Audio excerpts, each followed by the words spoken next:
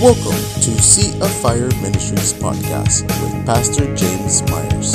And now we dive into the book of Acts. We've got to look at this narrative before we read it. I want us to remember that day of Pentecost, chapter 2, the day of Pentecost, where the Spirit comes and fill, the tongues of fire and all of that. We're going to see this occasion reflects that occasion. The Cornelius is a centurion. We'll look at that, but I just want, at the outset, I want us to pay attention to that because we're going to talk about that later. This chapter is one of the most important chapters in the book of Acts, in that it includes the first the first Gentile receiving Christ. Okay, and the Gentiles are, again, so when Christ talked about, beginning in Jerusalem, work your way out into all Judea and then Samaria and then to the ends of the earth, that includes all the Gentiles. We looked at the table of nations in Genesis, and anyway, so all of the scattered are basically called Gentiles. Okay, so it's very important regarding that, and this is the first account of the Spirit poured out on Gentiles. Okay, and so before we read Acts 10, I want to read first Colossians chapter 1, verses 24 through 27.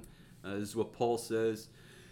He says, I now rejoice in my sufferings for you and fill up in my flesh what is lacking in the afflictions of Christ for the sake of his body, which is the church, of which I became a minister according to the stewardship from God, which was given to me for you to fulfill the word of God, the mystery which has been hidden from ages and from generations and now has been revealed to his saints. To them God willed to make known what are the riches of glory of this mystery among the Gentiles, which is Christ in you, the hope of glory. Okay, this is a passage we will consider another time because that's very important. The hope, the Christ in you, the hope of glory. But mystery. If we remember our study in mystery, and what he's saying is the mystery which was in the Old Testament about the Gentiles is now being revealed. Okay, and particularly in this chapter. That's why I wanted to kind of set it up with that. And so again, the word mysterion, the Greek word mysterion, is what Paul usually refers to as that which was once concealed, hidden, is now being revealed. Okay. Yeah, that's fine. At the end of chapter 9, do you remember the end of chapter 9 where Peter's staying with Simon the tanner? That's kind of a prelude into this account, okay? We need to remember that we'll see him again, and we'll just need to remember that. So that the end of that chapter kind of goes into this chapter. Okay. So I forgot to look in our atlas last time, but I wanted to show you basically a map of Judea. Here's Samaria. And there's Galilee. That's where Christ was born, and that's where his ministry began too. And that's where Nazareth was, and all of that kind of stuff. We're going to see another map too. But here's where Joppa is, and we're going to look. Remember Joppa? That's where Simon is, or Peter is right now, kind of a thing. In the story. and we're going to start in Caesarea, but that's where that is, and we're going to look at another map anyway. So first, let's go ahead and read chapter 10, and we'll break it down. Everybody ready? Oh, do you want to look at his? That's okay. You sure? Okay. There was a certain man in Caesarea called Cornelius, a centurion of what was called the Italian regiment, a devout man and one who feared God with all his household, who gave alms generously to the people and prayed to God always. About the 9th hour of the day, he saw clearly in a vision an angel of God coming in and saying to him, Cornelius. And when he observed him, he was afraid and said, What is it, Lord? So he said to him, Your prayers and your alms have come up for a memorial before God. Now send men to Joppa and send for Simon, whose sure name is Peter. He is lodging with Simon a tanner, whose house is by the sea. He will tell you what you must do. And when the angels who spoke to him had departed, Cornelius called 2 of his household servants and a devout soldier from among those who waited on him continually. So when he had explained all these things to them, he sent them to Joppa. The next day, as they went on their journey and drew near the city, Peter went up on the household to pray, about the 6th hour. Then he became very hungry and wanted to eat, but while they made ready, he fell into a trance, and saw heaven opened and an object like a great sheet bound at the 4 corners descending to him and let down to the earth. In it were all kinds of four-footed animals of the earth, wild beasts, creeping things, and birds of the air. And a voice came to him, Rise, Peter, kill and eat. But Peter said, Not so, Lord, for I have never eaten anything common or unclean. And a voice spoke to him again the second time, What God has cleansed, you must not call common. This was done 3 times, and the object was taken up into heaven again. Now while Peter wondered within himself what this vision which he had seen meant, behold, the men who had been sent from Cornelius had made an inquiry for Simon's house and stood before the gate. And they called and asked whether Simon, whose surname was Peter, was lodging there. While Peter thought about the vision, the Spirit said to him, Behold, 3 men are seeking you. Arise, therefore, go down and go with them, doubting nothing, for I have sent them. Then Peter went down to the men who had been sent to him from Cornelius and said, Yes, I am he whom you seek. For what reason have you come? And they said, Cornelius, a centurion, a just man, one who fears God and has a good reputation among all the nation of the Jews, was divinely instructed by a holy angel to summon you to his house and to hear words from you. Then he invited them in and lodged them. On the next day, Peter went away with them, and some brethren from Joppa accompanied him. And the following day they entered Caesarea. Now Cornelius was waiting for them, and had called together his relatives and close friends. As Peter was coming in, Cornelius met him and fell down at his feet and worshipped him. But Peter lifted him up, saying, Stand up, I myself am also a man. And as he talked with him, he went in and found many who had come together. Then he said to them, You know how unlawful it is for a Jewish man to keep company with or go to one of another nation. But God has shown me that I should not call any man common or unclean. Therefore I came without objection as soon as I was sent for. I asked then, For what reason have you sent for me? So Cornelius said, 4 days ago I was fasting until this hour, and at the 9th hour I prayed in my house, and behold, a man stood before me in bright clothing, and said, Cornelius, your prayer has been heard, and your alms are remembered in the sight of God. Send therefore to Joppa and call Simon here, whose surname is Peter. He is lodging in the house of Simon, a tanner by the sea. When he comes, he will speak to you. So I sent to you immediately, and you have done well to come. Now, therefore, we are all present before God to hear all the things commanded you by God. Then Peter opened his mouth and said, In truth, I perceive that God shows no partiality.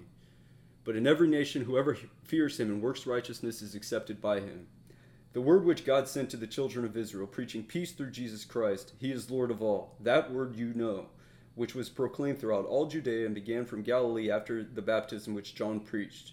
How God anointed Jesus of Nazareth with the Holy Spirit and with power, who went about doing good and healing all who were oppressed by the devil, for God was with him. And we are witnesses of all things which he did both in the land of the Jews and in Jerusalem, whom they killed by hanging on a tree. Him God raised up on the 3rd day and showed him openly, not to all the people, but to witnesses chosen before by God, even to us who ate and drank with him after he arose from the dead. And he commanded us to preach to the people and to testify that it is he who was ordained by God to be judge of the living and the dead. To him all the prophets witness that through his name whoever believes in him will receive remission of sins. While Peter was still speaking these words, the Holy Spirit fell upon all those who heard the word. And those of the circumcision who believed were astonished, as many as came with Peter, because the gift of the Holy Spirit had been poured out on the Gentiles also. For they heard them speak with tongues and magnify God. Then Peter answered, Can anyone forbid water, that these should not be baptized who have received the Holy Spirit just as we have? And he commanded them to be baptized in the name of the Lord. Then they asked him to stay a few days. All right, let's go back up to verse 1. And I have the verses here, so you can follow along with there. Interestingly, Christ had that encounter with the centurion that we looked at last week. Actually happened in Caesarea Philippi, so it's another Caesarea. It's basically just depending on the tetrarch who's controlling it. So this is Caesarea Philippi. This is Caesarea Meritus. Anyway, something like that. But this is where this Cornelius is. This is where Cornelius is. And as we saw, Joppa's down here. I have another map coming up. But this is where they're going. Okay? This is the Mediterranean Sea. So they're right on the sea. Okay. It's Maritima. I didn't know I wrote it. But Caesarea Maritima was a seaport 65 miles northwest of Jerusalem, as we see. It was rebuilt and improved by Herod the Great, it became a provincial city where tetrarchs would go. We'll see this we'll see Caesarea many times throughout Acts.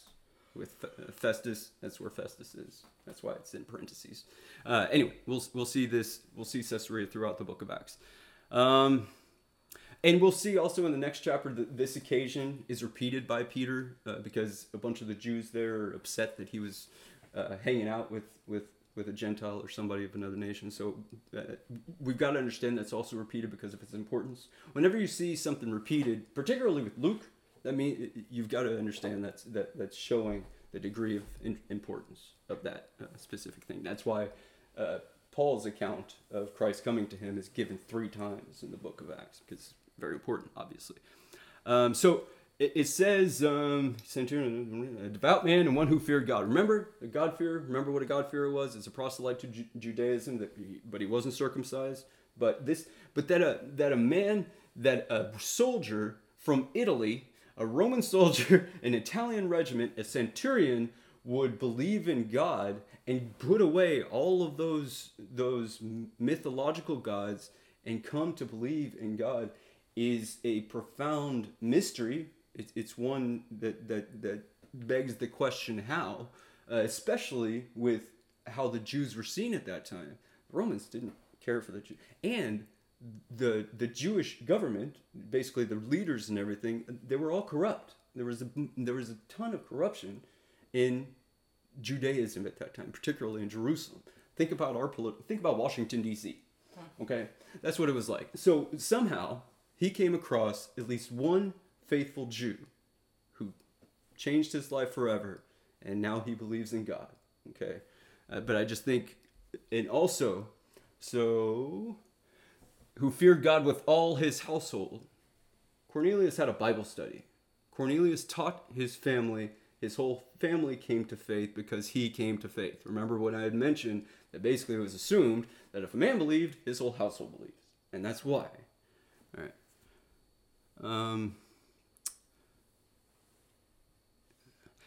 So we saw the other centurion in our last week. There's another centurion right after Christ dies on the cross. And I don't know if you've read the account, but there was an earthquake. It was dark for hours. The veil was torn from the top to the bottom. All sorts of stuff. The dead were raised. All sorts of stuff. And so he's there, and he's basically saying, surely. What does he say? Certainly, this was a righteous man. So, and other occasions say, certainly, this is the Son of God. And so there are 3 centurions in the book of Acts that come to faith. That's incredible. And, as we're going to see, that bears testimony to the true history of this. Even if we want to fancy that these people came up, that the apostles came up with this stuff because of some ridiculous nonsense, and we'll consider maybe, but let's just even say that. How do you explain Cornelius?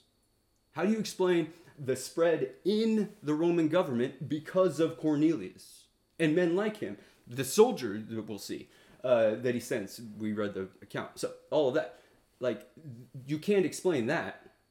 What does Cornelius get out of that? He's already being despised because he doesn't like the Roman gods. He doesn't believe in the Roman gods. Trust me, that was a hindrance for him. That was a deal for him. So the Italian regiment this group would be an auxiliary Roman force. Regiment, another word for regiment is cohort, just so you know. So a legion would basically be, a legion was made up of 6,000 soldiers, and each legion was divided into 10 cohorts, or 10 regiments. And then you would have 6 over what's called a centuria. So a centurion was typically in charge of 100 men, but since he's of the Italian regiment, this suggests he was of a higher office, so probably had more than just 100 men under his. And they're defending Caesarea because of its strategic location, obviously. I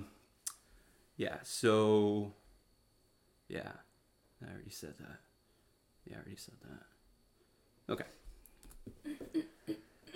Okay, so about the 9th hour of the day, he saw clearly in a vision an angel of God coming in and saying to him, Cornelius. And when he observed him, he was afraid and said, what is it, Lord? So he said to him, your prayers and your alms have come up for a memorial before God. Now, just so you know, real quickly before we even do this, God, look, I usually like to use commentaries and different things, I mean, I start with looking at myself.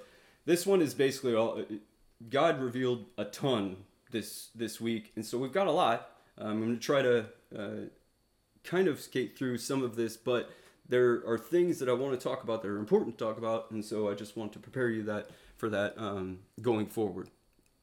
So, what is a vision? Yeah, that's fine. So here's another occasion of a vision, though, which we're going to look at. But because again, remember last time I told you that a vision from Christ is greater than that of the eye, and we're going to see that though because we're going to look at Peter's specifically in that light anyway. But I just wanted to point out that we have another vision of here. But see how God doesn't wait for man to come to him, but he's going after Cornelius. He's going to have Cornelius. We will see God seems to get impatient towards the end. We'll see that. Because, it seems like, but he's going to have Cornelius, and he's coming after Cornelius. And he bows, and he wasn't admonished for it. And he even says, "What is it, Lord?" So this might have been Christ, because he later refers to a man. I saw a man, and but that happens in the Old Testament too. People, real quickly, the three angels at the Oaks of Mamre with Abraham. It says three men. When Jacob wrestled with the man, that was an angel. So they're kind of interchangeable sometimes. But it could very well be. We don't know for sure. So I'm just throwing it out there as a possibility, or it could be an angel. But he wasn't admonished for it, so I leaves me to assume it was actually Christ. And if it was Christ, this kind of reflects Paul's response when he's, on the road to Damascus.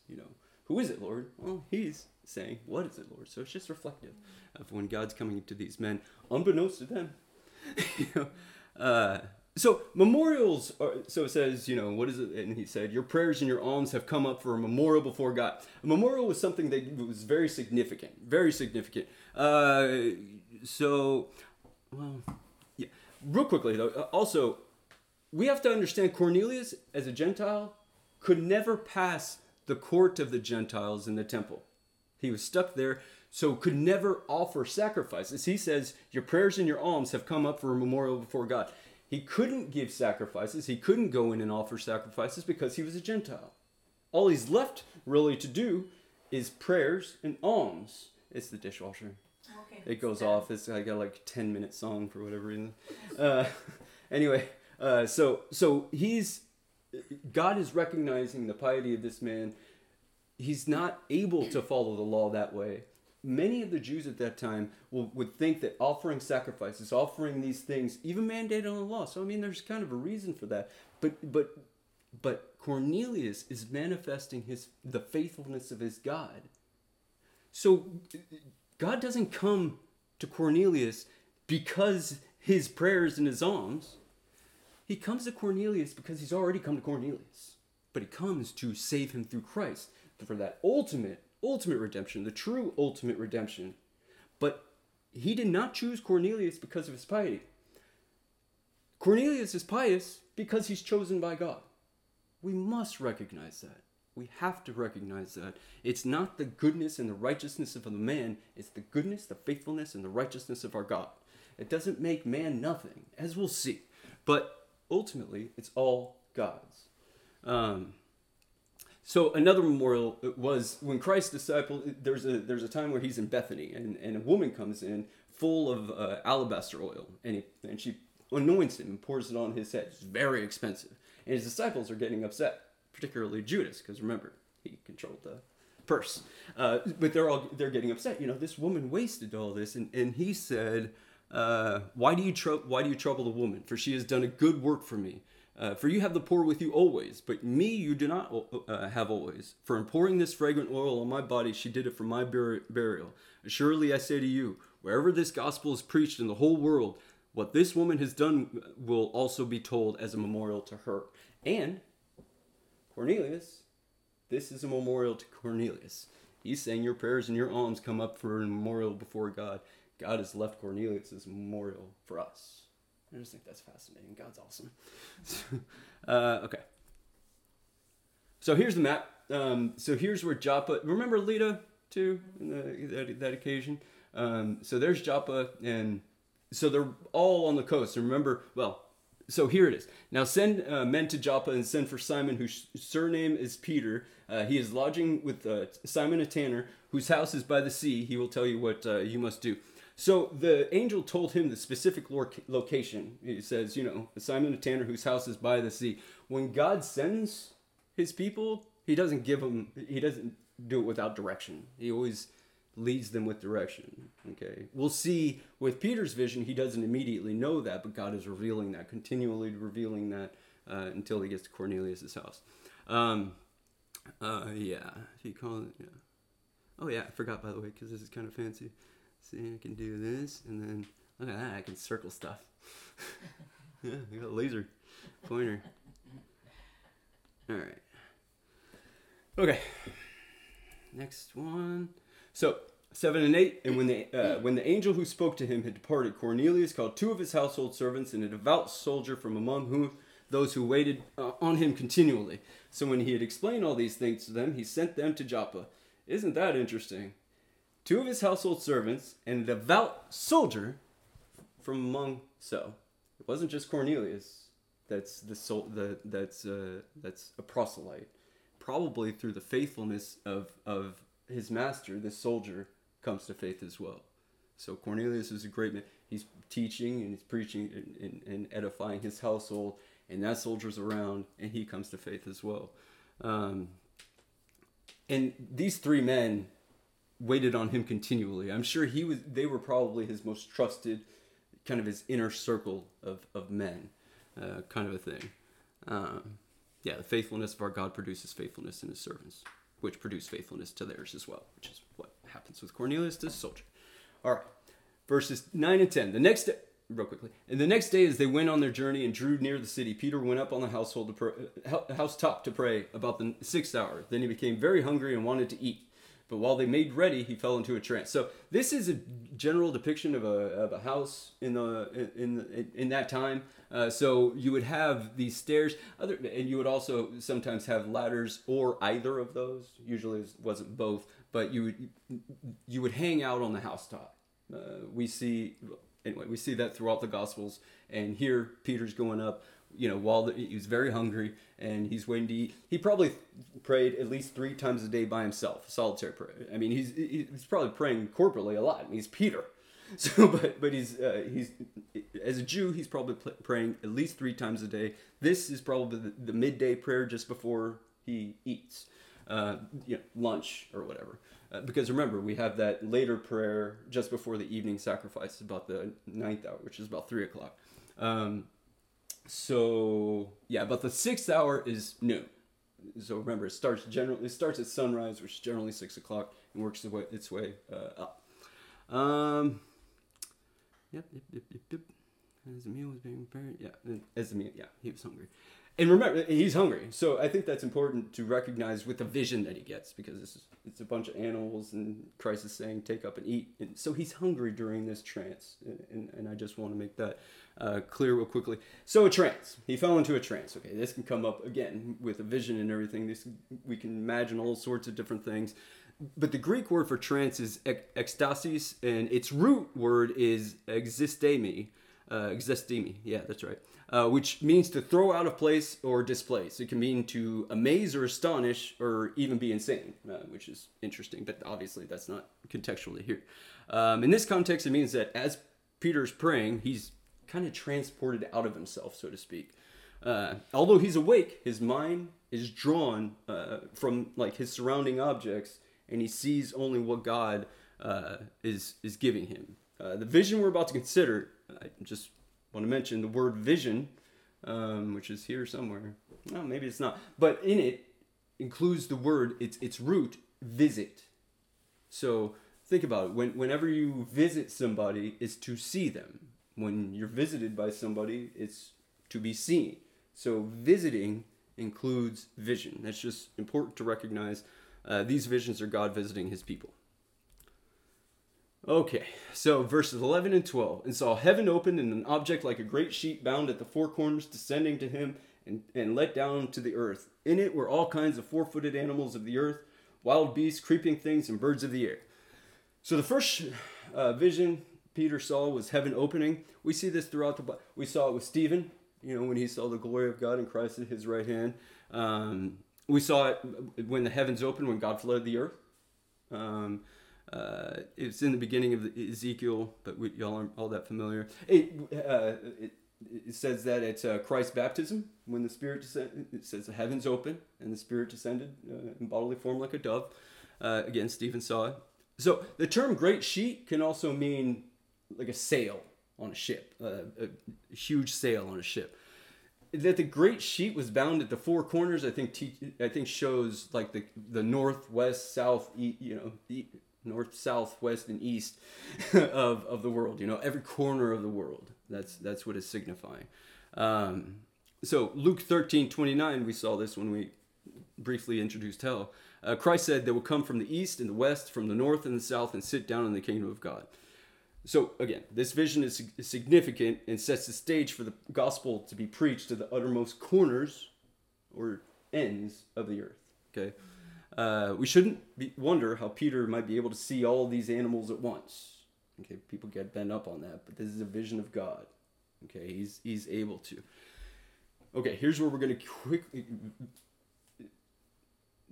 very briefly, consider visions and what this means, kind of a thing. Okay.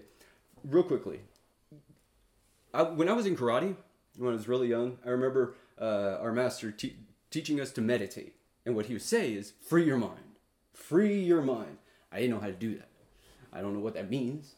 And so I asked him. I was trying to be, I was interested. I thought, everybody else seemed to be, and seemed to be a great time.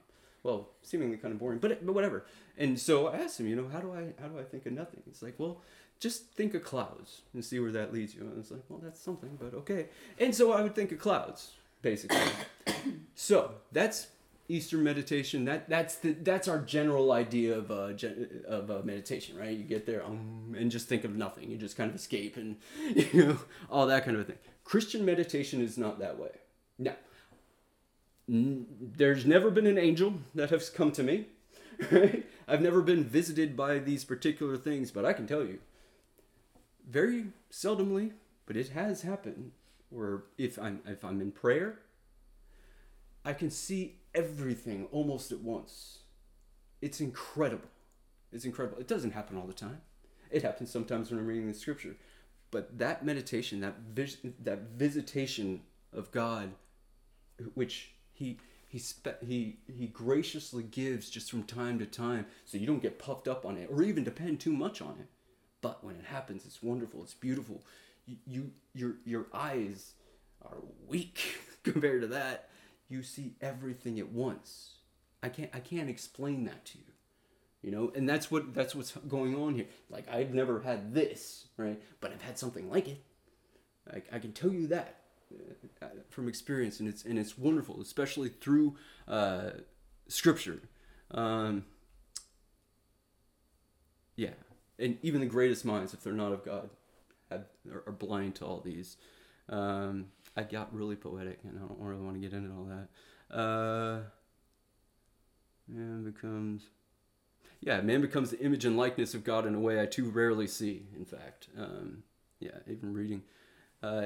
His word becomes a single voice, and it's though, an echo repeating the same glorious message, which Christ said, "Because I live, you will live also." So, in those visions, or those times, right, where I see everything at once, I see his word all kind of merging together, and ultimately what Christ said, "Because I live, you will live also."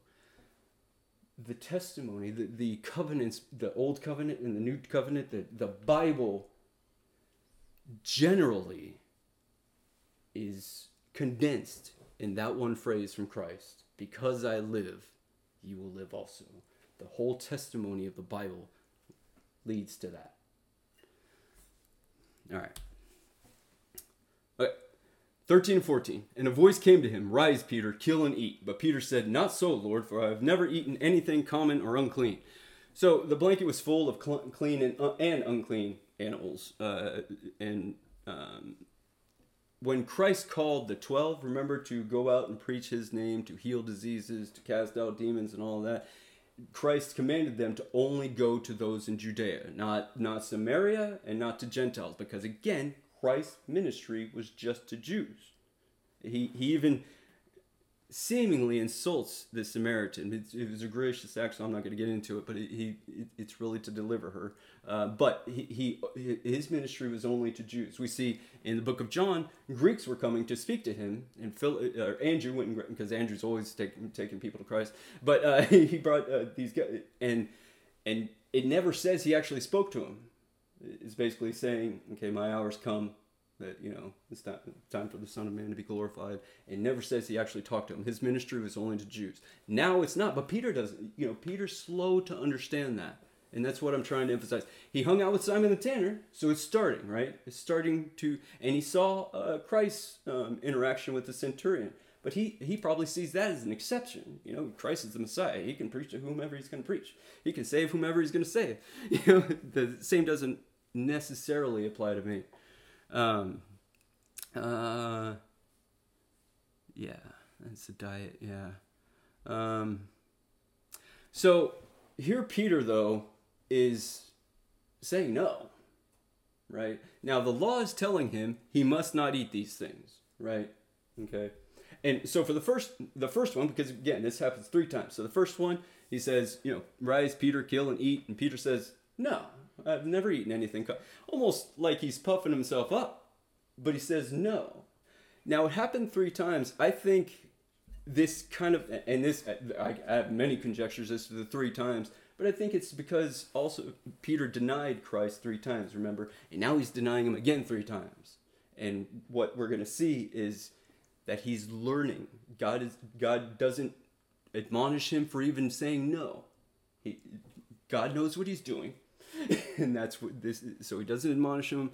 He says no 3 times. So, and then even the second time, and the voice spoke to him again the second time, what God has cleansed you must not call common. This was done 3 times and the object was taken up into heaven. So when he heard that the first time, he should have changed his mind. Because even though it's in the law, ultimately the law is what God has given. God would never contradict himself. Okay, and so what God is saying is, okay, you've never eaten anything common or unclean. Well, what God has cleansed, you must not call common. So stop with that. But he kept on answering the same way. We have to understand he's slow to understand this vision specifically, and that he could eat, something unclean. And yeah, so he's doing this 3 times. I think in the providence of God, this reflects Peter denying Christ 3 times, and what God is saying, you did it again, don't ever do it again. I'd let you do it through this one. That's okay, I understand the vision, unclean animals, I understand you're a little hesitant, but from now on, never, ever deny me. Okay. And so, real quickly, we're going to, I don't know why we're reading this, sorry, we're going to, oh, yeah, this goes into what Christ said about the diet. I wish I would have had an introduction. Anyway, so when he had I'm going to read there. When he had called all the multitude to himself, he said to them, hear me, everyone, and understand. There is nothing that enters a man from outside which can defile him, but the things which come out of him, those are the things that defile a man. If anyone has ears to hear, let him hear. When he had entered a house away from the crowd, his disciples asked him concerning the parable. So he said to them, are you thus without understanding also? Do you not perceive that whatever enters a man from outside cannot defile him, because it does not enter his heart but his stomach, and is eliminated, thus purifying all foods? And he said, what comes out of a man, that defiles a man. For from within, out of the heart of men, proceed evil thoughts, adulteries, fornications, murders, thefts, covetousness, wickedness, deceit, lewdness, an evil lie, blasphemy, pride, foolishness. All these evil things come from within and defile a man. So Christ is even already saying, quit focusing on this diet. That wasn't the purpose of the diet in the first place, which we'll consider. The nation of Israel was for a particular time. Israel is still God's people, but it becomes a global nation, and we'll look at that. Okay. Isn't that fancy? Little ripples. All right, verses 17 and 18. Now, while Peter wondered within himself that this vision which he had seen meant, behold, the men who had been sent from Cornelius had made inquiry for Simon's house and stood before the gate, and they called and asked whether Simon, whose surname was Peter, was lodging there. So, in the providence of God, while Peter's thinking about what does this vision mean, the men are appearing. So we have to understand the timing. It's waves, I know. So that's one thing y'all can decide to include or exclude. Anyway, what was I saying? What was I saying? The 3 men at the door. Oh yeah, in the providence of God, yeah. While he's considering this vision, the men are showing up. So the timing, we have to understand God's providence. So he's not even going to let or make Peter really wait all that long to understand the meaning of the vision, which becomes more and more clear as he goes on his journey, which we'll see. But Peter's found it to be a strange vision. I mean, why would God, he's left to wonder, what was that about? And he could, because, again, he was never admonished, and he just kept on telling God, "Not so, Lord, I've never eaten anything common or unclean." And it just happened 3 times. Like, what was the point of all that? And so he's just wondering within himself. So we see here that even God's most anointed leaders, this is Peter, needs an interpretation. Sometimes needs an interpreter. Okay? That means no man, no matter how much he's called of God, is isolated or on an island and has all the wisdom and everything. But we have to consider also that Luke is emphasizing that Peter is considering the vision. He didn't decide, well, that's really difficult. I have no idea what to make of that, and so I'm going to go and play golf and just ignore it and try to figure it out later. No, he's taking the time. When God has revealed himself, just like in his Bible, you take the time to seek him. You take the time to try to make sense of it, to interpret it, to find the interpretation. You don't just move on because it was difficult. Yeah. Well, he ponders. Yeah. Let's see. I have a lot here. Okay. Yeah. Good. Yeah. God is the creator and master of all things, and man is not as free as we might like to think. So to have a free will does not, and it can't mean to be a law unto yourself or to be autonomous.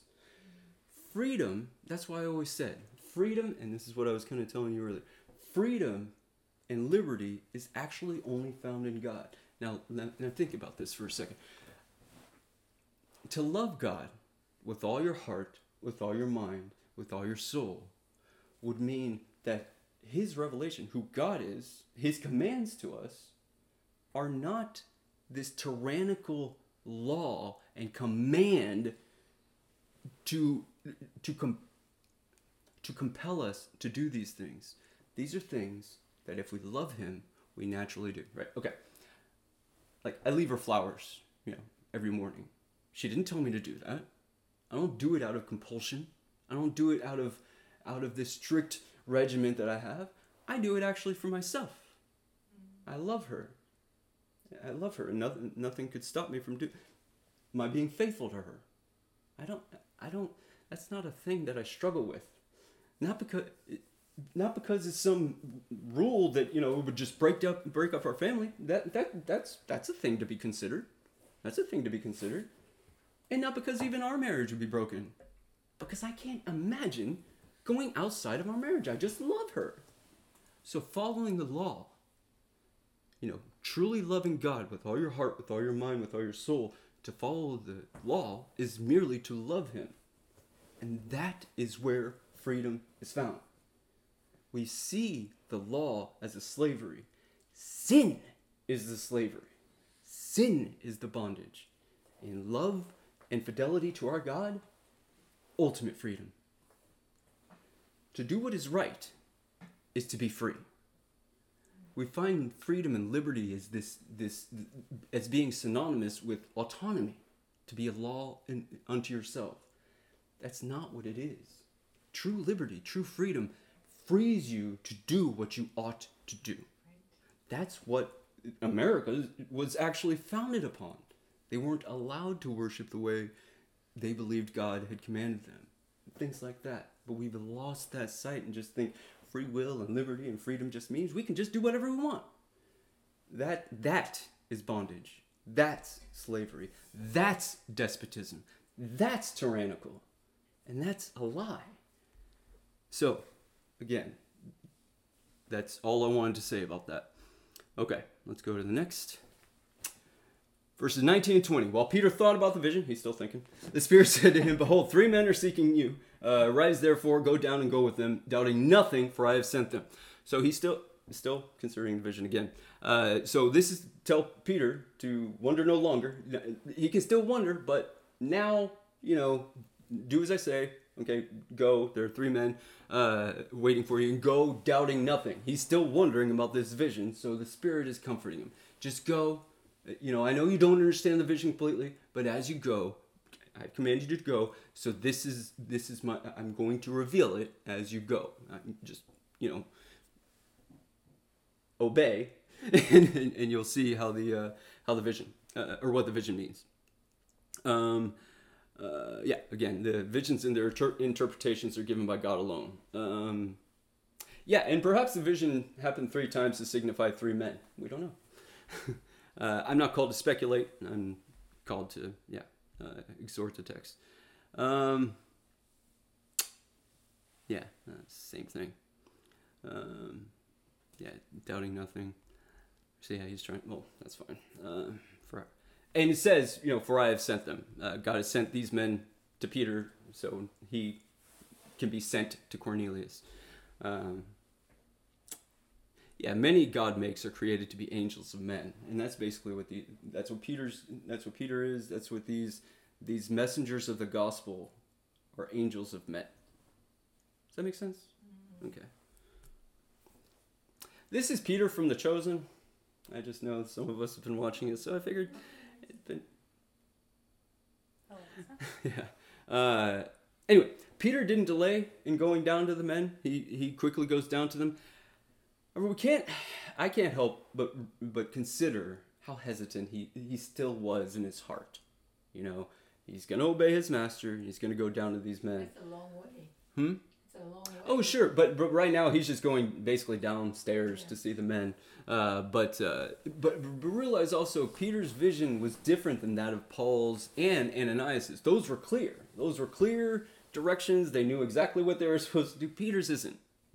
And we have to appreciate that he's still listening to his Christ, he's still obeying his Christ, he's still following his Christ, even when he's looking at a situation that he never imagined that his Christ would put himself in. And we don't know if Simon the Tanner actually told him that they were here, but we'll look at that. And especially that there were 2 servants and a soldier. I mean, that's got to be. The vision didn't say anything about that, and even when the angel says, or the Christ says, I've sent 3 men to you. He didn't say, by the way, one of them's a soldier, so just want to give you a heads up before you go down there. You don't, they're not going to cut your head off or anything. So he does go down, and we'll see again in the next chapter what this means, the significance of this. Again, we'll see it a little bit at the end.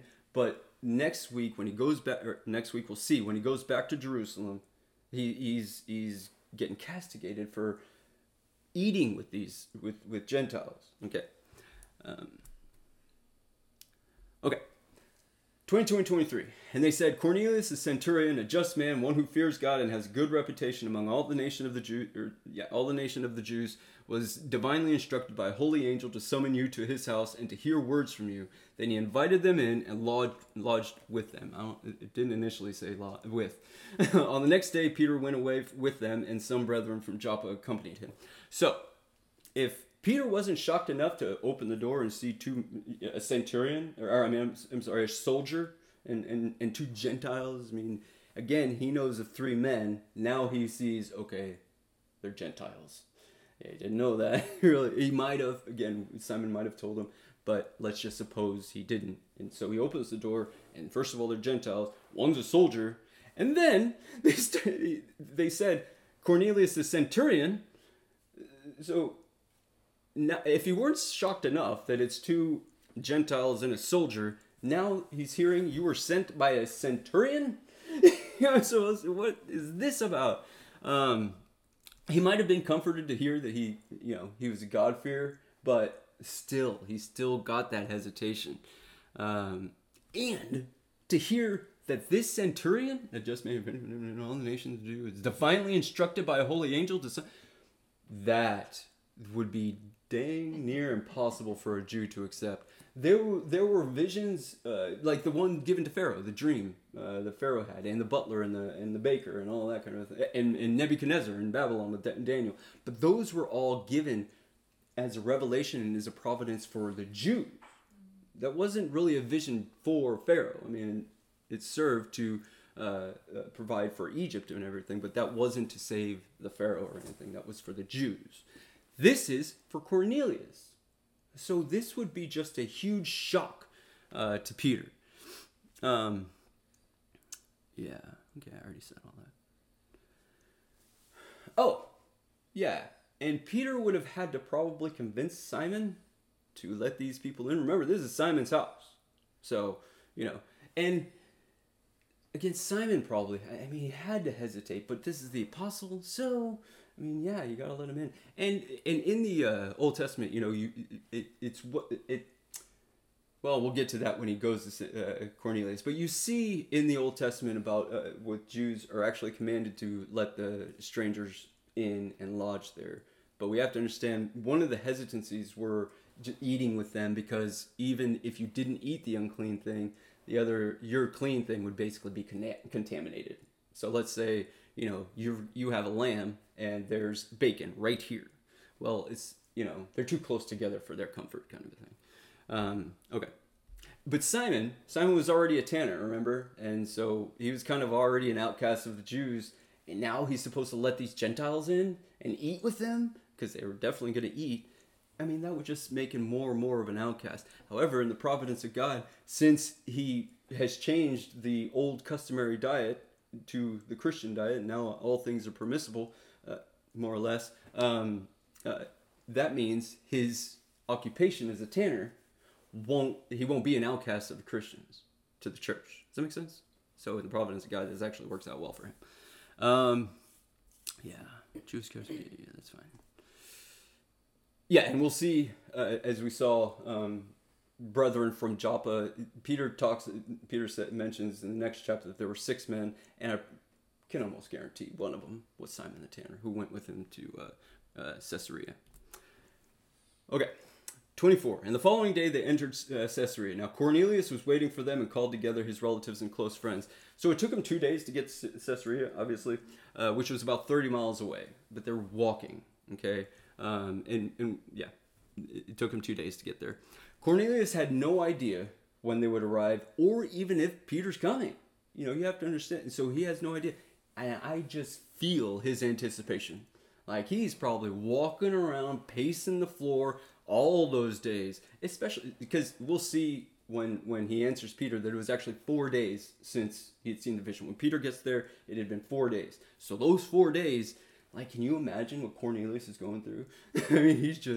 He's just like, okay, what time is it? Okay. Where are they? That's why I like this picture, just because he's looking out, waiting. He's eagerly anticipating his arrival, hoping, but trusting in God's providence. God has shown him this vision to call for a man named Peter and for him to come. So Cornelius knows that God's promise is true. He might doubt men, might doubt the hearts of men, which is understandable, especially with Jews. He knows he's an outcast. He knows any Jew would hesitate to come into his house. But he also knows his God is faithful. And we'll see in the next verse that it may be that some of his pagan background creeps in from time to time. But we'll also see that's quickly remedied. All right. Okay. 25 and 26. As Peter was coming in, Cornelius met him and fell down at his feet and worshipped him. But Peter lifted him up, saying, "Stand up, I myself am also a man." When Christ was worshipped, he didn't admonish because he is the Lord of Lords. Whenever a man is worshipped or an angel is worshipped, they're quick to say, no, obeisance is only for God and God alone. Worship only God. Christ receives worship because he's God. Okay. So Cornelius' worship of Peter is why I think his paganism is starting to creep in a little bit. The Romans believed at that time, men could become gods, kind of a thing, and he's probably thinking, God sent this man. He's an he'd knelt to the angel and everything was fine. Here's an angel as a man, so he's just thinking, I'm sure it's perfectly reasonable for him. And he's quickly, very politely rebuked. No man is to be worshipped. He might be revered, somebody we appreciate and want to reflect, we want to kind of emulate, kind of a thing, but he must never be worshipped. The man could always be less, but he can never be more than a man. Okay? In other words, God gave his apostles a special and distinct ministry, right? And an authority unlike anybody else, but they are not to be worshipped. Okay, this is important in a few different ways. So we're going to start off with, it might seem audacious, but these are Christ's ambassadors, and if we deny them, if we disobey them, we disobey Christ. Christ said that. So like it or not, you might want to dismiss it, but that's just the fact. They're not to be worshipped, so we don't pray to them. We don't pray to them. They are not intercessory. They don't intercede for us. Okay, now I'm going to have to talk about the church a little bit. So, well, hang on. We'll get to that actually after a little bit. Again, it's God alone who does all these things. So also though, that doesn't make us puppets. Just because God is the one who's doing all of these things. So Cornelius still had to send for Peter, and Peter still had to come. So there are volitional things going on with these men, but they're responding to the faithfulness of their God, to the truth in God. Does that make sense? But these aren't automatons. These aren't data bits, and God's just entering a command into the computer and the bit just goes. These are people. These are real live people who are obeying their God. Okay, here it is. So a little bit of a word about this worship of Cornelius. The Catholic Church is historically made a distinction between service, which is dulia, and worship, which is latria. And they encouraged what's called ida dulia, so even the service to idols. Not worship, but to service. Okay? And the Virgin Mary was to receive not only dulia, but hyper dulia. Calvin argued that this was a distinction without a difference. Whenever you're prostrating yourself before a statue or before anything that certainly seems like worship. And in fact, and we can get into this some other time, because the term that the Catholic Church uses for it even basically says worship. But praying to these people definitely make them more like God than just people. Again, these are people we can... Virgin Mother Mary is a great testimony of women. Again, I've mentioned this before. I think the reformers have gone the other direction. They're so scared to talk about Mary because of how the Catholics think about it, that they don't ever talk about her. She was an amazing pillar of a woman. Amazing woman. There's a Helen in the also, all these things. And sadly, so it's kind of had a cascading effect in that regard. But I just wanted to make it clear that we don't pray to men. We pray to God. We pray through Christ. And again, we can emulate these people. We can appreciate these. Peter, I mean, my gosh, I love Paul. I love James. But I'll never pray to them. Ever. If I did, I would be absolutely offending and insulting God. They have no power. The apostles do not have any power in and of themselves. All they have is the power of Christ in them. Just like us. They were just given more and an authoritative power, but not an intercessory power. That's kind of a hard word to say. But they don't intercede for us. Okay, they just have the power of authority. All right. Any questions with that real quickly? Okay. Verse 27. And as he talked with him, he went in and found many who had come together. That's him inviting him in. So Peter would actually have been surprised by so many people. We have to remember, Peter's hesitant to even go. So it's one thing to accept Gentiles inside. That was kind of fine according to the law. But to go into a Gentile's house, that was a big no-no. And now, he goes in and he sees, whoa, wait a minute. I remember the 3 guys who came to my house. Remember they said you called me. Who are these people? Dude, now, I was already trepidatious with just you 4. And now, I've got a scene of Gentiles. Everybody's here. Peter had been with Christ when he healed the centurion servant, though. But again, he might have assumed that was just for the Messiah. Now he knows. His vision is starting to be more clear, okay? He understood when he answered the door or when Simon told him those men were Gentiles. Okay, I'm going to Gentiles. Okay. Now he gets here and he's like, oh, I'm going to a lot of Gentiles.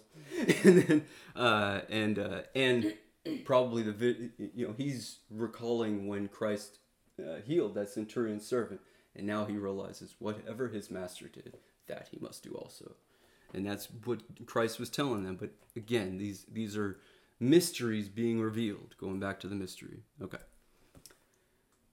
28 and 29. Then he said to them, you know how unlawful it is for a Jewish man to keep company with or go to one of another nation. But God has shown me that I should not call any man common or unclean.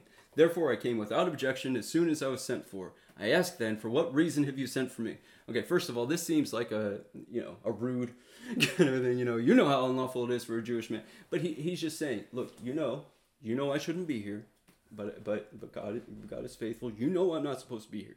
But God has shown me that I should not call any man common or unclean. That vision said nothing about a man, but he realizes that it had to do with men. It's not just the dietary system, but what God was showing him was that the Gentiles, through in all 4 corners of the earth, to go to them. That's who Christ is seeking now. So they're not any man. You must not call any man common or unclean. By the way, this wasn't technically a law for them not to go into the Gentile, or even eat with them. Again, we talked about how it would contaminate the food a little bit, and we'll see how it wasn't really against the law that he would. We'll look at that next, but it wouldn't be against the law for him to be in there. Peter's grasping the full weight of the vision. Now he still doesn't know quite yet because he asks, "For what reason have you sent for me?" He's got pretty much all the other notitia of the vision, all the other information of the vision. What he lacks is particularly what Cornelius sent him for, what the angel had told him, all of that. So he asked. Verse 30 through 34. This is just a recapitulation, basically, but we see some more information here. So Cornelius said, 4 days ago I was fasting until this hour, and at the 9th hour I prayed in my house, and behold, a man stood before me in bright clothing and said, Cornelius, your prayer has been heard, and your alms are remembered in the sight of God. Send therefore to Joppa and call Simon here, whose surname is Peter. He is lodging in the house of Simon, a tanner by the sea. When he comes, he will speak to you. So I sent to you immediately, and you have done well to come. Now, therefore, we are all present before God to hear all the things commanded you by God. So first of all, I think it's kind of funny because Peter's trying to understand the vision. And so he asked him, what are you seeking? And Cornelius is dealing with the same thing. I'm trying to understand at least, the end of the vision. So we're all here waiting to hear what you have to say, what God has commanded you to say. He called the angel man. Again, we already talked about that because that's one reason I think it very well is likely Christ. And it shouldn't be, even if it wasn't though, again, I've mentioned how in the scripture, sometimes man and angel are used interchangeably. So this man knows the scripture, and so it could just very well be, so we don't know. But again, he bowed to him and called him Lord, so I assume it was Christ. I already briefly talked about that. We talked about that.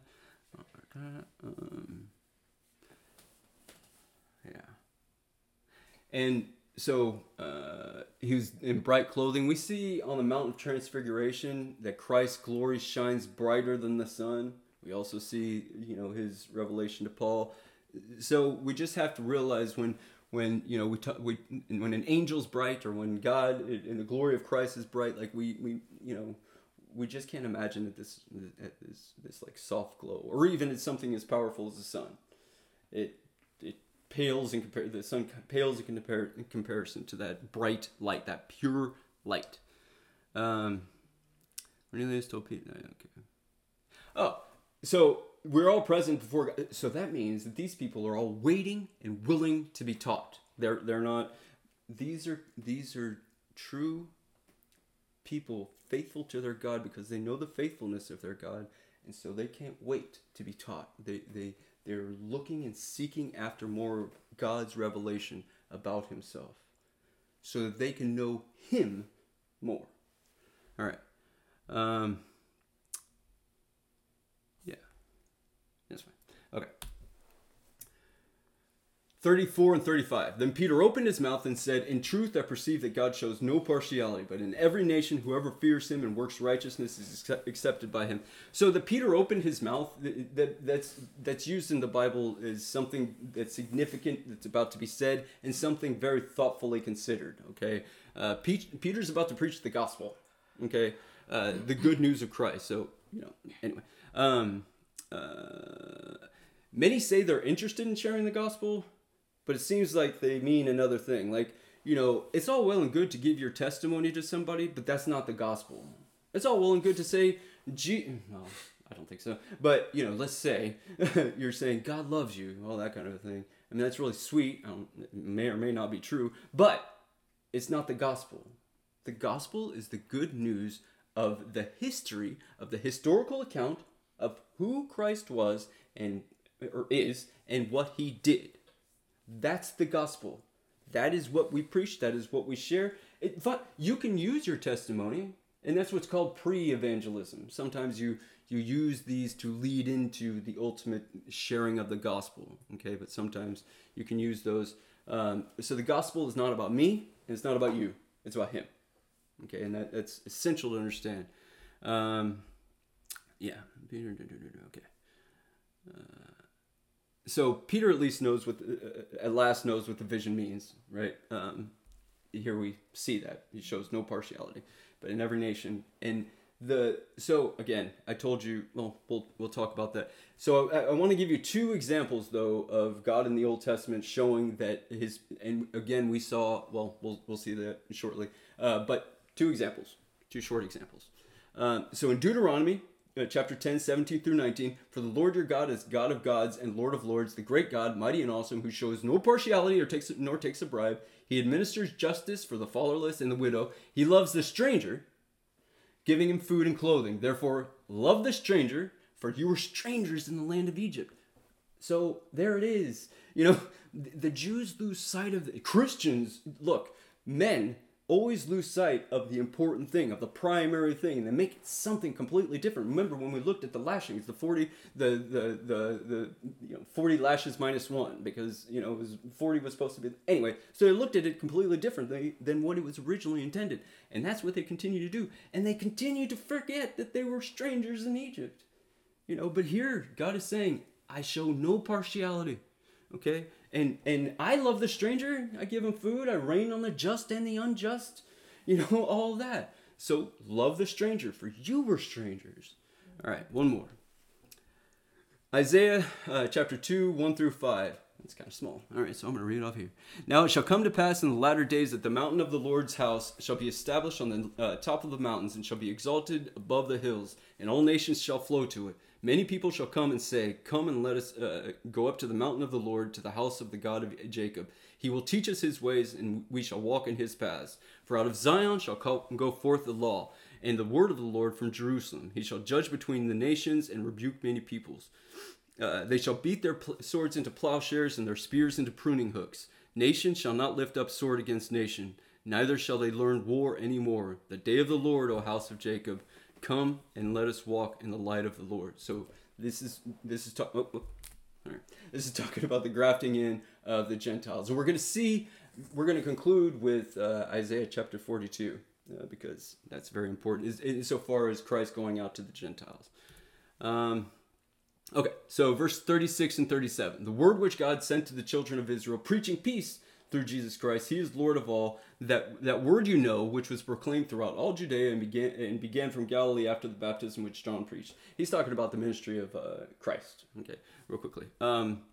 So God has made a plan of redemption from eternity past, and that's what we've talked about. And that plan involved a nation called Israel for a time. And that nation, those people don't understand it now. And God's people is still Israel. We are still Israel. But they just didn't recognize that nation was going to be a global nation. When God called, here we go, God, from the beginning in Genesis, he made it clear that his salvation, his redemption, is going to be the whole world. He told Adam and Eve to be fruitful and multiply. When Noah comes out of the ark, he tells his sons to do the same, be fruitful, multiply, spread across the earth. He tells Abraham that he's going to make him the father of many nations, and he continues to say that. And so the Jew kept on thinking, well, our father is Abraham. It's just our nation.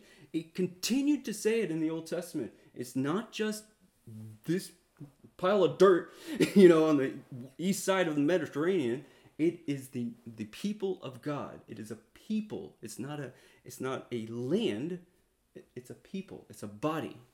However, we must understand the Jewish theology here a little bit. I mean, the circumcision was given to Abraham. It was a law specific to Abraham. And so that's one thing you'll see in the New Testament, a big problem on whether or not converts to Judaism need to get circumcised. And one of the problems is, look, they give it to Abraham. We all notice now that he's the father of many nations, but he still gave it to Abraham, and so it should be given to everybody. And we'll look at that. But we have to understand their reticence. We have to understand where they're coming in. Yeah, we've seen that. Yeah. But we saw in the previous verse, Peter said that he had understood that God accepts whoever fears him and works righteousness. Now he immediately proceeds to the gospel because that is working, what is it? That's fearing God and working righteousness, the gospel. Again, God doesn't save because we pray. God doesn't save because we fear him. God doesn't save because we work righteousness. We fear him because he saves us. We work righteousness because he saves us. Does that make sense? We are utterly opposed to him outside of him. Before we come to him, that's how we are. We're living in darkness, and that's just where we are. That's our default position. Coming to him is the only way we fear him. Coming to him is the only way we work actual righteousness. We can talk about that some other time. Okay, he sent his word through his... okay, that's fine. He sent his word through his son to preach his peace. Remember, his peace through Christ. Now, we saw Isaiah talk about the peace insofar as nation to nation, but with this peace is really the peace with God and man. His redemption, his redemptive peace. That enmity, that hostility we are born with against God in sin. But that enmity is fallen under Christ. And such peace manifests with man to man as well. The brother and sister in Christ will also have a peace together. So Peter's sermon consists of two parts, really. The scriptures of Israel and the fulfillment of those old scriptures. Excuse me. But he also says that word you know. Cornelius has at least heard of this Galilean carpenter, of this one who went through all Galilee and Samaria. And again, this guy's, he went into all Galilee and Samaria, and then he went into Judea, and he's heard. Again, that was huge news. So he at least knows about it, and Peter's pointing that out. Christ's ministry began in Galilee, which he talks about, which included the episode of his return to his hometown Nazareth, which we'll talk about another time. Okay, that's fine. We'll talk about that another time. But again, nothing about Christ stood out. right? David says that he was rugged and handsome. Saul, who was the king before David, was very tall. I mean, there are just these, but it says nothing about Christ in that way. Yeah. Okay. Yeah. Let's go to the next. Forgot when I go scrolling in there, it doesn't let me go to the next one. There we go. Okay. 38 and 39.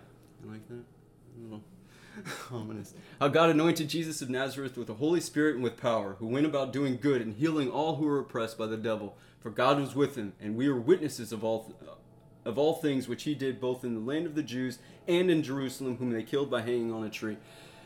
At Christ's baptism, God anointed him for his ministry. That doesn't mean. Well, if I turn it down all the way, it's going to mute the microphone. I'm stuck. Anyway, so Christ's baptism, it says God, anointed him. Now that doesn't mean he wasn't his son from all of eternity. But let's put away these weird imaginations of Christ healing a pigeon when he was a child. He was always the Son of God, but he wasn't anointed as Messiah. He wasn't empowered to do the work God has sent him to do. God the Father sent him to do until that baptism. He's anointed at his baptism. He's not just some ordinary. He's always been sinless. He had always been sinless. He lived his whole life sinless. But he wasn't given his messianic powers until his baptism. And we can talk about that some other time too. But it's important to recognize that. He was still the God-man. He's always been the God-man. He could not do anything other than to obey and listen to his God. And we are all witnesses. Yeah, we are witnesses of all things. It points to all the disciples, not just the apostles, but also the disciples. Which it's just kind of interesting because he's mentioned that he was a witness. One of the things I just kind of at the end, after Christ is crucified, everybody's hiding. All the disciples, all the apostles, they lock themselves into this upper room because they're scared of the Jews and the Romans. But the women went out to the tomb. The women were actually the brave ones, and they were the first ones that heard that Christ was risen. And I just think that's a beautiful depiction. Peter was shaking in his boots in the room, and then here's the testimony of the women, and now he's assured, and now he becomes a witness. We talked about the hanging on a tree, so we'll leave that for now. And this is a very brief of the crucifixion, but it's enough before going to his resurrection, which we'll see. But this is a proper sermon. Okay, no sermon, no preaching. There is no preaching without the life and ministry of Christ and his death and resurrection and ascension. Okay, so the crucifixion is necessary, his resurrection is absolutely necessary. At least those two, but definitely the other ones as well. But at least those two are absolutely essential. Okay, 40 and 41. Him God raised up on the third day and showed him openly, not to all the people, but to witnesses chosen before by God, even to us who ate and drank with him after he arose from the dead. So here, Peter's moving to the resurrection. We've got to notice again, this is proper and faithful teaching. It's the only right preaching. This is the gospel. Okay, this is the good news. Christ's resurrection is true history. Again, we're going to go back to that for a moment, because Peter said that they were chosen by God to be his witnesses. Okay, but not with like a heart of pride, right? Peter doesn't say that with a heart of pride. Again, no, he was sheltered in the house. I don't know if I want to take the time to talk about this, but the Bible shows its characters, warts and all. They don't make Peter this perfect man. Christ was a perfect man, but David, we remember Bathsheba, and he's the greatest king of Israel, before Christ.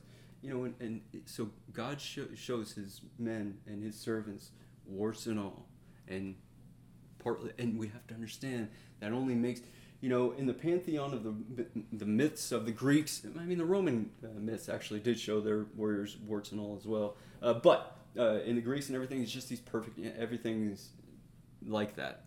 The Bible is not that way, and we'll talk about that more as we go along. Okay. I'm just going to move along now. Oh my gosh. Okay, 42. And he commanded us to preach to the people and to testify that it is he who was ordained by God to be judge of the living and the dead. So Peter goes on to tell them that the risen Christ commanded them to preach and to testify to people. It's not just an apostolic mandate; it's a mandate to everyone. This is for all his, as we'll see in verse 44. Yeah, it will likewise apply to Peter's hearers. Okay, we're just gonna move along. Okay. 43. To him all the prophets witness that through his name whoever believes in him will receive remission of sins. We must never forget this either, that it includes the prophets, the testimony of the prophets. It's not just, the incarnation, the life ministry of Jesus and his crucifixion and his resurrection. It also includes the fulfillment of the Old Testament. So it's important to remember this part too. And I think that because Peter kind of gets cut off here, this is where God's impatience starts. He says, to him, all the prophets witness that through his name, whoever believes will receive remission of sins. And I'm sure he was about to go on to quote a prophet or two, as he's done in the past, as we've seen him in other sermons. But he's interrupted graciously by God himself. 44. While Peter was still speaking these words, the Holy Spirit fell upon all those who heard the word. So I think so this is just like Pentecost, first of all. And also, I just think this shows, like, God came to this man, and now Peter's preaching everything he decided, and he doesn't even wait for Peter to get to the prophet. He's like, okay, that's good. Okay, I'm done. Here's the Spirit. And again, the Spirit descended on Christ as a dove also. Now he baptizes with his Spirit and with fire. Okay. Just as John the Baptist prophesied, I have to talk about this real quickly because I always talk about fire. I love the analogy of fire because John the Baptist had said, when he was asked, why do you baptize? He said, I baptize you with water, but there is one who's coming after me, who's preferred before me, whose sandal straps I'm not even worthy to untie, and he will baptize you with the Spirit and with fire. So it's the analogy of the Spirit and fire. So the fire does many things. It destroys, but it refines. It refines, it purifies, it gives heat, and it gives light, and it needs to be fed. So use this as an analogy of the Spirit, okay? The Spirit destroys sin, okay? And fire can destroy. It refines. The Spirit refines as well. It gives heat, the heat of a warm heart, and gives light. I already said that. It needs to be fed. The Spirit within us, he needs to be fed with his word and his testimony and his preaching and prayer, of course. But that Spirit, when we believe, our faith needs to be fed. Okay? Otherwise it starves to death. All right. And nothing which goes in comes out the same. Nothing that goes into the fire comes out the same. Just as we, who were reborn in the Spirit, are never the same. If we are, I'm sorry. It's just indicative of not being reborn. And it changes. A flame, a fire changes, and yet it remains the same. It's always floating. I just think it's beautiful and yet terrifying. It can be destructive. It can absolutely be destructive, but it's also beautiful. It can kill, and it can also save. If a person's free, all sorts of things where he comes in, and again, we have tongues of fire in the account of Pentecost, and these people are given, we'll see, the gift of speaking in tongues as well, which I wanted to talk about more, but we won't. We'll talk about that another time, God willing. But again, so that fire, I just find a proper analogy for the Spirit, and I think, obviously, the Bible attests to that, so I feel like I'm pretty solid ground with that. And you can be sure that whatever pagan influence Cornelius had before is swept away in a glory of fire. You think that could not have been better? I don't know what that means. And one which we'll see speaks other languages fluently. Again, this is true history. We all love stories, but stories illustrate a point. And again, we'll get back to this someday, God willing. So God has gone through great lengths to bring these two together. And, all that's left while Peter was talking was God himself. And here he pours himself out on these people. I kind of talked about some of that. Okay, we're going to go really quickly. To love is to obey. You can deny it, but if you deny it, you'll only find yourself with your feet planted in midair. That's ultimately true. I mean, that's how it happens. Okay. Oh, that's right. It doesn't do it if I go over there. All right. 45 and 46. And those of the circumcision who believed were astonished, and as many as came with Peter, because the gift of the Holy Spirit had been poured out on the Gentiles also. For they heard them speak with tongues and magnify God. So again, this is the reflection of the Pentecost episode, where the whole house is filled, and then they're given the ability to speak in other languages, magnifying God again. They're not talking about what they just ate or what they're going to prepare for dinner. They are magnifying God and magnify God just like they did at Pentecost. This gift isn't this just cool little thing for his people. It's a precious gift for his purpose.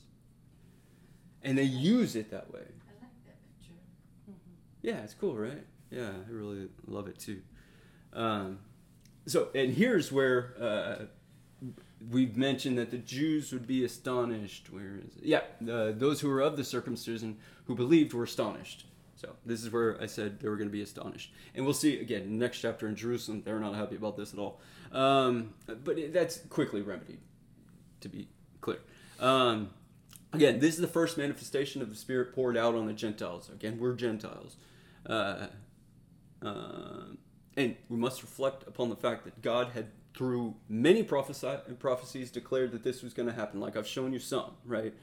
Still, from the garden until this point, it hadn't happened. This is the first time. I think it's incredible. I think it's beautiful. I think God is amazing. He manifests so unexpectedly and yet amazingly, so clearly. Unexpectedly, but clearly. Saving the house of this Italian centurion would be unheard of by the Jew. And again, in God's wonderful providence, is stumbling block to the Jew and foolishness to the Gentile, but the revelation of God's righteousness. Paul talks about Paul says that about the gospel in 1 Corinthians chapter 1. Just as at Pentecost, these Gentiles speak with tongues, magnifying God. The first saved Gentiles are given power to witness to the world. That's very important. It's very important. This is not just some vacuous gift so that they can show it off at parties. Hey, check out what I can do. Do you know Russian? I can speak it now. No, it's to testify to a Russian if he comes across a Russian.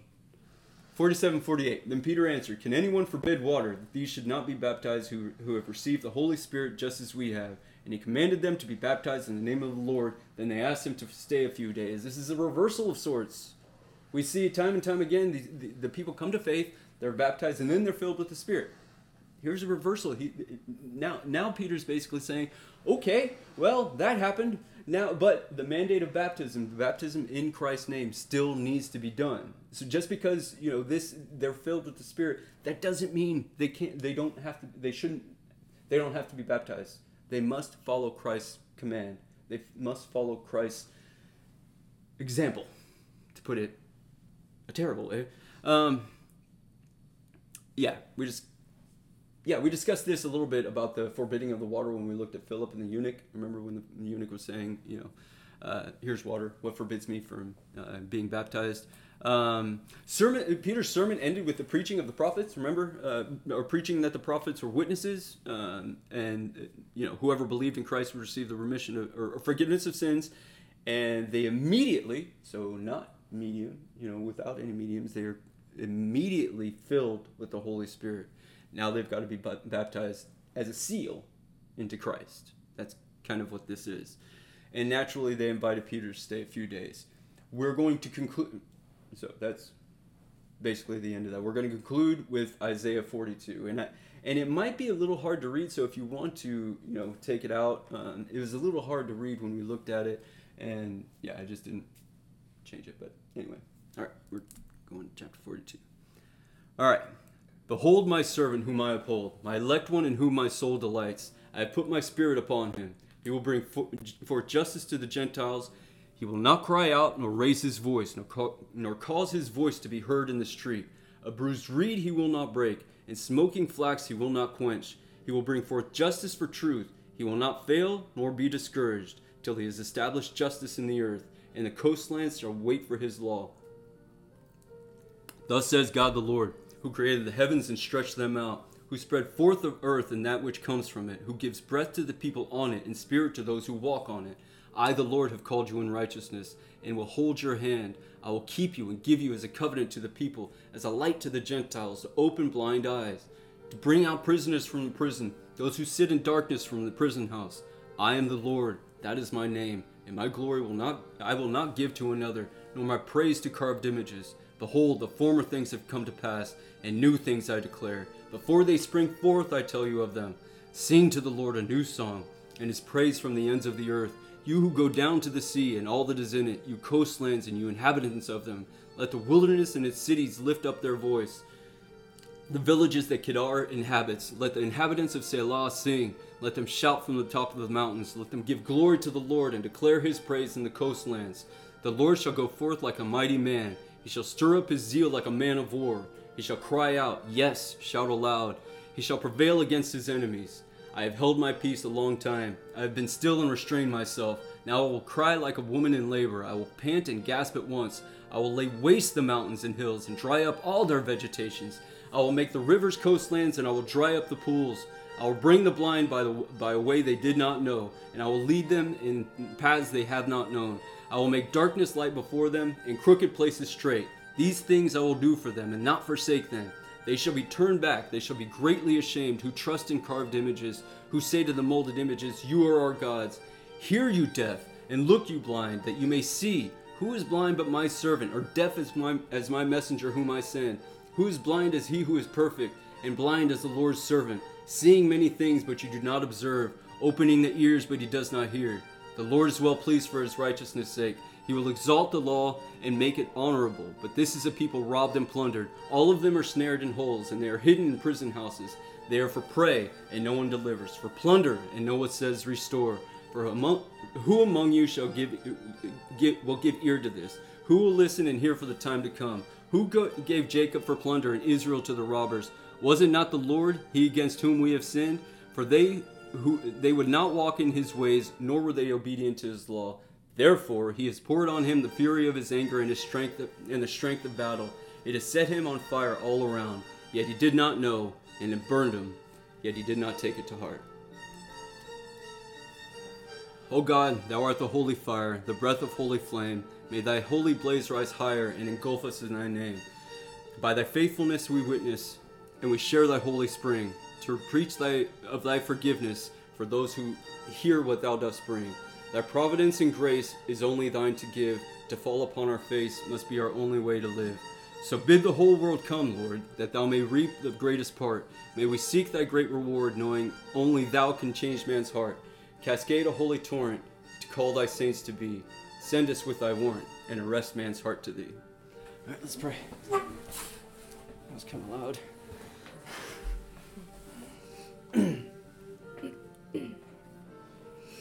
Heavenly Father, we thank you for your redemption, your salvation to the ends of the earth. Thank you for your plan. Thank you for your manifestation. Thank you for working out your word. For you are pleased by what you do. Give us hearts to love and to honor you, to seek and to love you with all that we are. That obedience isn't a bondage. It's a freedom we've